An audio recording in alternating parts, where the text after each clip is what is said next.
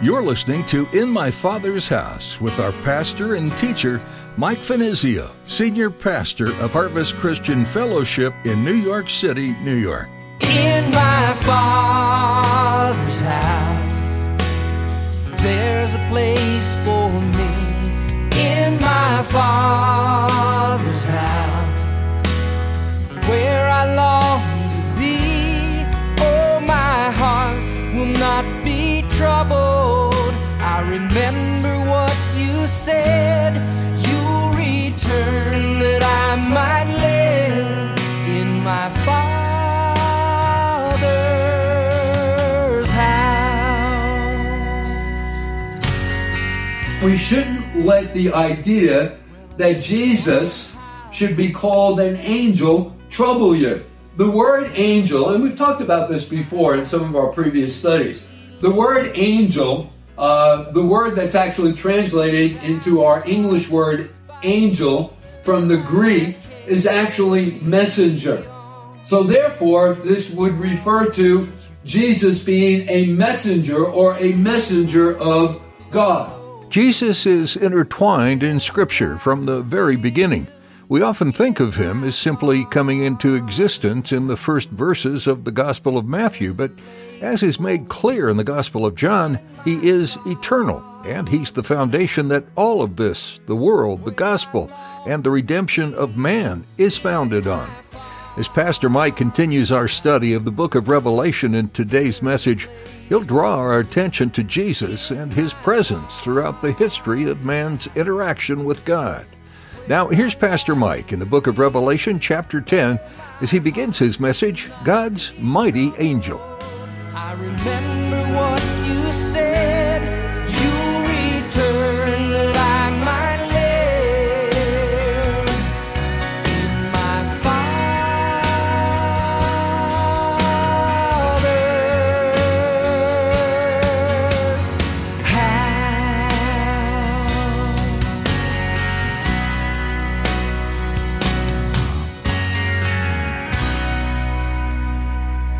In the progression of our series, our studies here in the book of Revelation, we move into chapter 10. So grab your Bible, Revelation chapter 10. Remember, in this section here in the book of Revelation, we are in the middle of a second series of judgments, and those judgments are known as the trumpet judgments. And with each blast of these 7 trumpets in heaven, there's a corresponding event that takes place and unfolds upon the earth. It's just all a part of God's wrath. God pouring out his wrath upon a Christ-rejecting world. Now, what's being described for us here in chapter 12 is this interlude that takes place between the 6th and 7th trumpet blast. And let's back up a little bit. Let's talk about the 6th trumpet blast. And if you remember, in the previous chapter, in chapter 9, in verse 13, with the 6th blast of the trumpet, we were introduced to these fierce angels who have been incarcerated at the Euphrates River, who have been waiting for this particular time to go forth. And as God commands them to go forth, they are now released, and they wreak havoc and death upon the earth. And the result of their occupation is that they kill a third of the population of the earth. But, so that has everything to do with the 6th trumpet. But the 7th trumpet has not yet sounded, and will cover what's involved with the 7th blast of the 7th trumpet next time as we move into chapter 11. Okay, so with that said, that leads into our text this morning, and let's begin chapter 10, reading verses 1 and 2. I saw still another mighty angel coming down from heaven, clothed with a cloud, and a rainbow was on his head, and his face was like the sun, and his feet like pillars of fire. And he had a little book open in his hand, and he set his right foot on the sea, and his left foot upon the land. Okay, so who is this mighty angel? Well, notice there in verse 1, the mighty angel here is not named. He's not given a name. Like, for example, in other portions of Scripture, there's a reference to Michael, the archangel, or Gabriel, who is also an archangel. But this particular angel, this mighty angel that we're being introduced to here in verse 1, is, notice, not named. But listen, there are a few things about him which have led some Bible teachers to believe, and I would fall into this same company, that this is actually a picture of Jesus Christ. And notice the way that he's recommended to us here, particularly in verse 1. And also, I should mention that we shouldn't let the idea that Jesus should be called an angel trouble you. The word angel, and we've talked about this before in some of our previous studies, the word angel, the word that's actually translated into our English word angel from the Greek is actually messenger. So therefore, this would refer to Jesus being a messenger or a messenger of God. Now, let me give you a couple examples of this where Jesus is also referred to as an angel or a messenger of God. For example, in the theophanies, that is, those appearances of Christ in the Old Testament, where Jesus is referred to as the angel of Jehovah. Let me give you a couple of cross-references. For example, in Isaiah chapter 63 and verse 9, there Jesus is called the angel of his, that is, of his Jehovah, his presence. Another cross-reference, Exodus chapter 3 and verse 2, where there Jesus is referred to as the angel of the Lord. And listen, all of, and in context, in all of those verses that I've just cited for you, the claims and actions of those, of that angel that's being depicted there for us can only pertain to deity. Okay? So don't let it throw you that I'm suggesting to you that this mighty angel is none other than Jesus himself. Now, another clue and reason why I believe that this is Jesus, let's go back to verse 1. Notice in the description that's provided for us, we are told that this mighty angel, his face was as the sun. Now remember, in Revelation chapter 1 and verse 16, remember John's vision of Christ in the introduction to this book of the Bible. In Revelation chapter 1 and verse 16, Jesus is depicted to us in this way. His countenance was as the sun shineth in his strength. So do you see the similarities between the two? Let me give you another cross-reference. In Matthew's Gospel, in chapter 17, in verse 2, remember when Peter, James, and John are taken up to the Mount of Transfiguration, and they're sort of like placed in a time capsule, and they're catapulted into the future, and they see Christ in his glorified body. And there we are told in Matthew chapter 17 and verse 2 that his face, that is Jesus' face, did shine as the sun. Remember that upon the occasion when Paul the apostle is converted on the road to Damascus in Acts chapter 9 and verses 1 through 5. Let me read it for you. You can turn there if you like. But in the book of in Acts chapter 9 and verses 1 through 5, we read, then Saul, and his name was Saul before his conversion experience, and then his name was, the new name Paul was given him.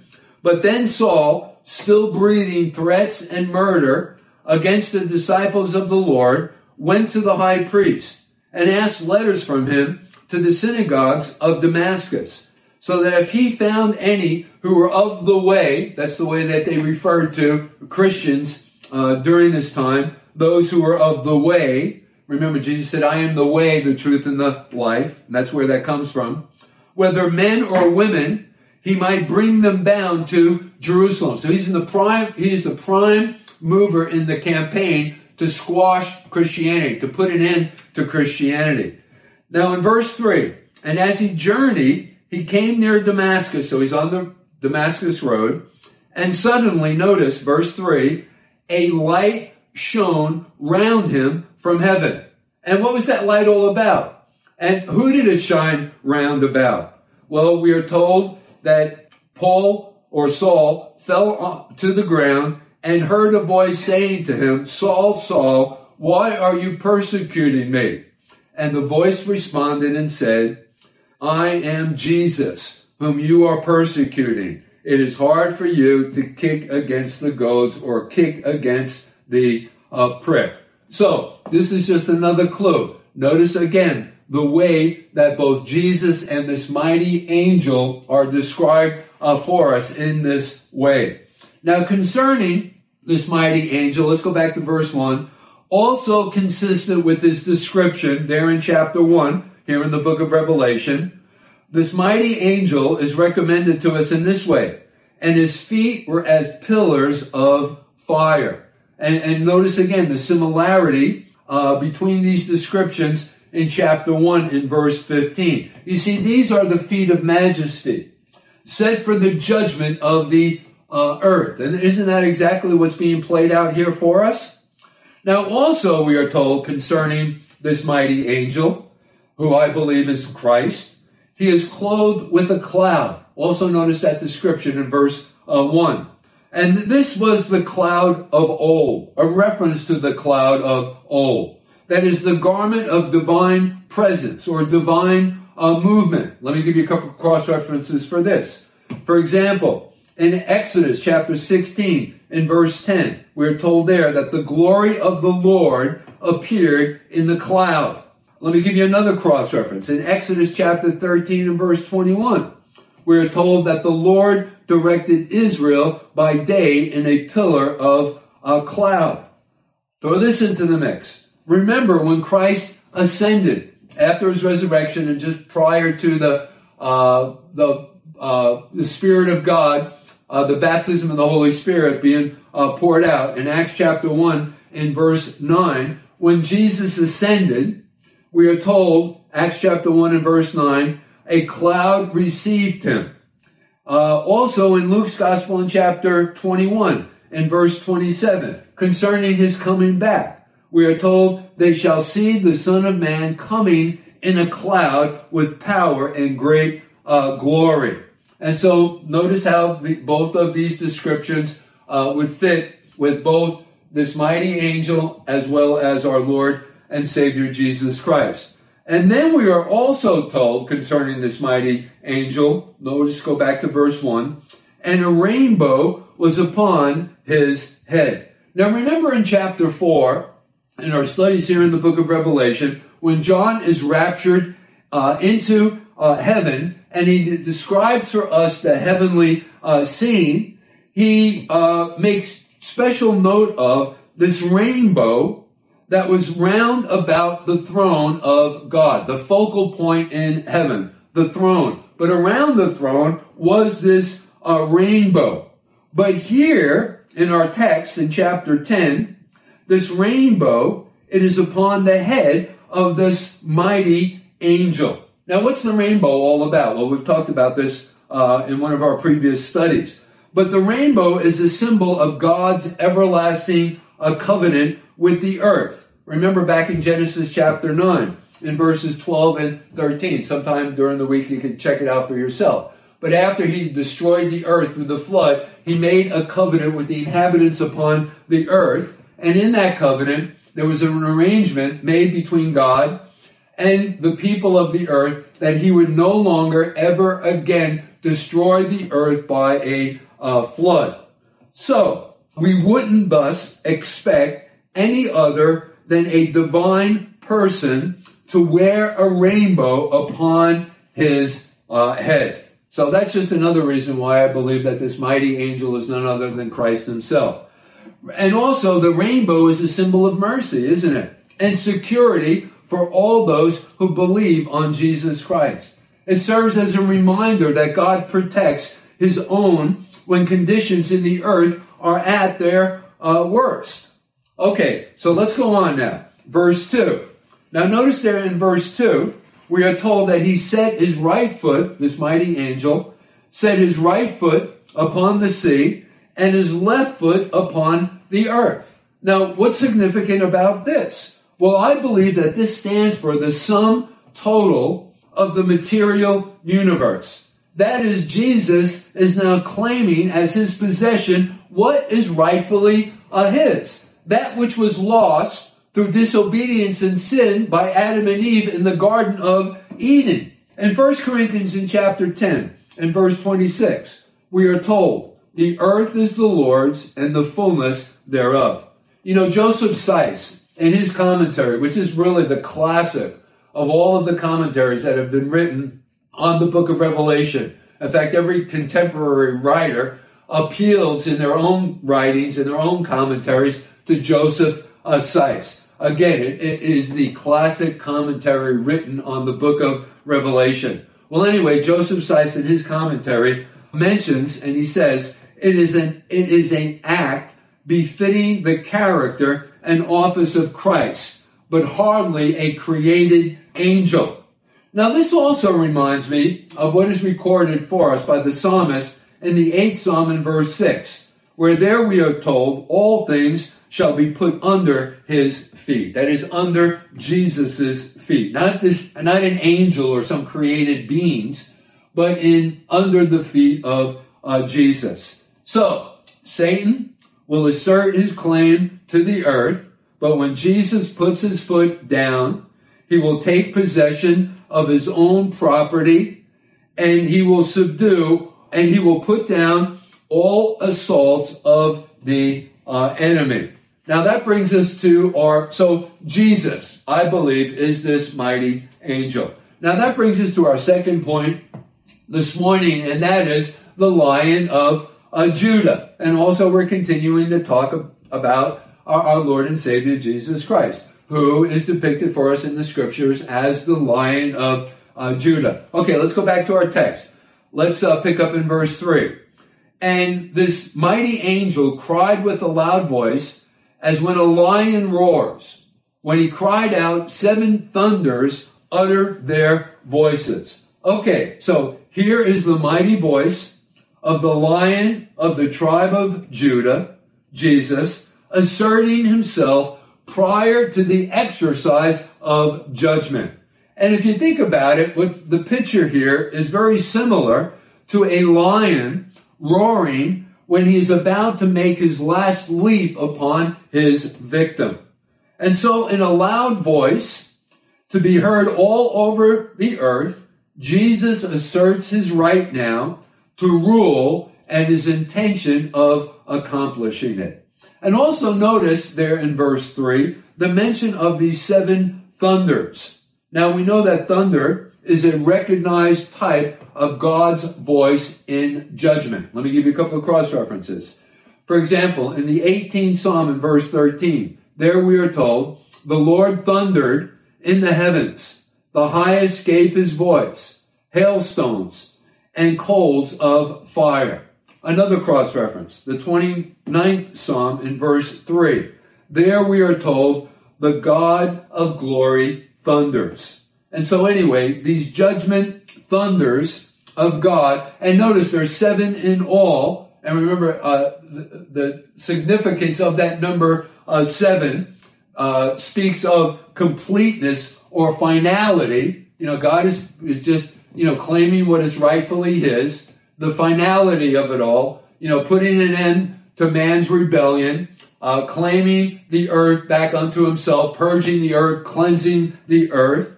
And so these thunders represent the completeness and the finality of this work. Now also, another feature here concerning these thunders that I want to draw your attention to, and I find this to be extremely curious. John heard what the thunders said, and he was about to put into writing what they had said. So he was about to articulate it. Notice there in verse 4, but he was prohibited to do that. What do we read there in verse 4? It says, I was about to write, but I heard a voice from heaven saying to me, seal up the things which the 7 thunders uttered, and do not write them. Now, I got to tell you something. This drives Bible teachers absolutely crazy. And there's been a lot of speculation as to what these actual voices had said. But it's merely speculation. I think what we need to take away from this is that simply this illustrates the principles that while God has revealed much, there are secrets which God has not seen fit to reveal to man at this particular time. So more than anything else, I think that fits in an explanation of why John was prohibited to record what he had heard. Okay, let's move on. Let's read now verses 5 through 7. And then the angel whom I saw standing on the sea and on the land raised up his hands to heaven and swore by him who lives forever and ever, who created heaven and the things that are in it, the earth and the things that are in it, and the sea and the things that are in it, that there should be delay no longer. But in the days of the sounding of the seventh angel, when he's about to sound, and we'll get into that study next time together as we move into chapter 11, the mystery of God would be finished, as he declared to his servants, the prophets. Okay, so what do we have here? Well, after the sound of the thunders, Jesus, notice here, according to our text, lifted his hands towards heaven and he swore an oath. Now, this is where people have a problem identifying this angel as being Jesus. Because notice, this mighty angel is swearing unto God. But keep in mind that this scene that's before us here is not taking place during the dispensation of grace. The dispensation of grace is over. We're already into the 7 years of tribulation. The dispensation of grace took place during the period of the church age. Understand that, okay? So we're not any longer under the dispensation of grace, but I would remind you that during the Old Testament dispensation, under the law dispensation, God, in several different places, swore by himself. And thus, here Jesus swears to attest the authority and the finality of his own statements. So let me give you an example of this. In the book of Hebrews, if you'd like, you can turn there with me to chapter 6 in verse 13. And this has to do concerning God's promise that he made to Abraham. And in Hebrews chapter 6 and verse 13, we are told, for when God made a promise to Abraham, because he could swear by no one greater, he swore by himself. So that's exactly what's going on here. Jesus, in a sense, is swearing by himself. In my Father's house, there's a place for me. In my Father's house, where I long to be. Oh, my heart. That's all we have time for on this edition of In My Father's House. We're so glad you joined Pastor Mike today to study the book of Revelation, the final book in the Bible. If you'd like to listen to more, just visit our website, harvestnyc.org. You can also subscribe to the In My Father's House with Mike Finizio podcast. Just search for it on your favorite podcast platform. We'd love for you to join us for worship this weekend at Harvest Christian Fellowship. We meet at 11 a.m., and you can reserve your seat online by clicking on Contact at harvestnyc.org. We're located in Midtown Manhattan, and there's easy access from Port Authority on 42nd and Penn Station on 34th. If you're not in the area, or if you're just unable to attend in person right now, we'd still like to have you be a part of our time of studying God's Word. We're live streaming our services each week, and you can connect on our website. Again, that's harvestnyc.org. If you'd like to catch up with previous messages, check out our services through our Vimeo link, or you can connect with us on Facebook or Instagram. Links to all these are available at our website, harvestnyc.org. Before we end our time with you, we'd like to give you the opportunity to partner with us in this ministry. Would you prayerfully consider financially supporting In My Father's House? Donations of any size can be made securely on our website, harvestnyc.org. Thanks for praying about this, and thanks for joining us today on In My Father's House.